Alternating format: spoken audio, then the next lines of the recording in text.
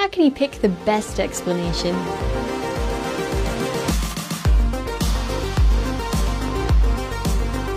Welcome to Critical Thinking Scan, where we look at how you can think about any faith-challenging message and arrive at a biblical, logical conclusion yourself.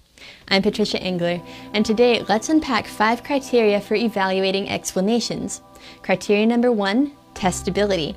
Does the explanation lead to falsifiable predictions?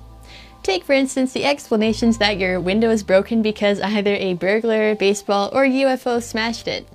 For the first 2 explanations, you might predict that valuables will be missing from your house or that a baseball will be in your living room. And you could test these predictions. But unless you expect a UFO collision to leave extraterrestrial shrapnel, it'd be much harder to test the idea that a UFO broke the window.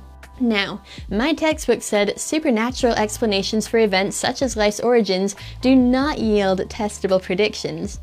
And certainly, not all supernatural explanations are especially testable.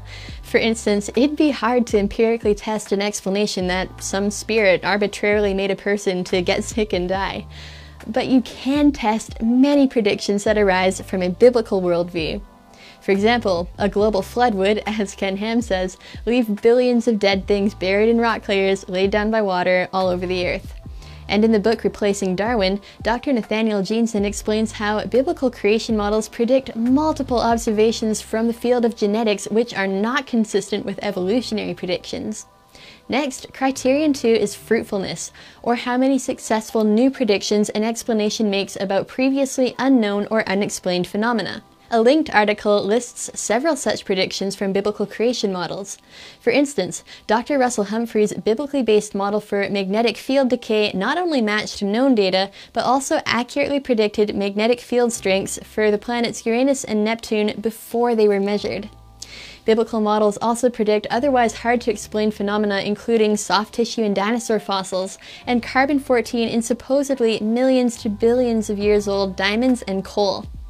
Criterion 3 is an explanation's scope, or the diversity and scale of phenomena it explains. For instance, one explanation for rock layers' origin states that most layers accumulated gradually over millions of years, while a biblical explanation states that most layers were deposited rapidly in a global flood.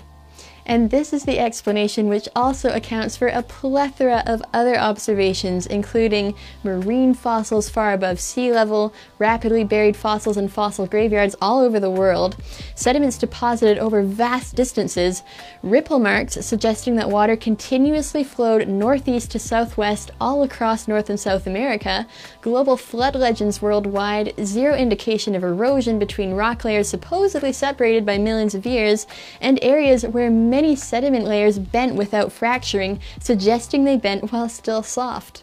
Next, criterion 4 is simplicity, with simpler explanations requiring fewer assumptions. The simplest explanation is not always the right explanation, it's just the one which, all else being equal, seems likeliest compared to complicated explanations. You may know this as Occam's razor. For instance, the explanation that a UFO broke the window is the least simple because it requires extra arbitrary assumptions about the existence of aliens. Now, my critical thinking textbook claimed, simplicity is an important advantage that the theory of evolution has over creationism. Creationism must assume the existence of a creator and the existence of unknown forces, supernatural forces used by the creator. But evolution does not make either of those assumptions. No, in fact, any evolutionary view which assumes everything had a natural beginning must also assume that, among many other things, the material universe could have arisen spontaneously, order can arise from chaos, life can arise from non-life, and information can arise from non-intelligence, contrary to known laws of our observable universe. That's hardly a simple explanation. Finally, criterion 5 is conservatism, how well an explanation matches prior knowledge. For instance, as episode 93 describes, the explanation that aliens broke your window is unsupported by observational science and scripture. But if you live next to a baseball diamond, the baseball theory would have higher conservatism. But what if a trusted neighbor said that they saw a vandal smash your window?